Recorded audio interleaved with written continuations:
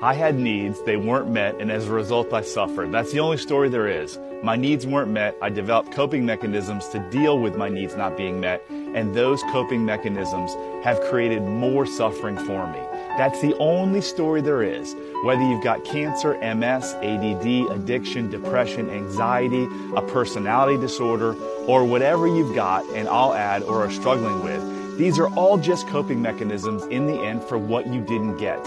That's a quote from Dr. Gabor Mate. It's really powerful, and it describes why you struggle. The beauty is you don't have to suffer because as an adult, you can meet most of all of your needs without the help of anyone else. Love heals all. Short Cast Club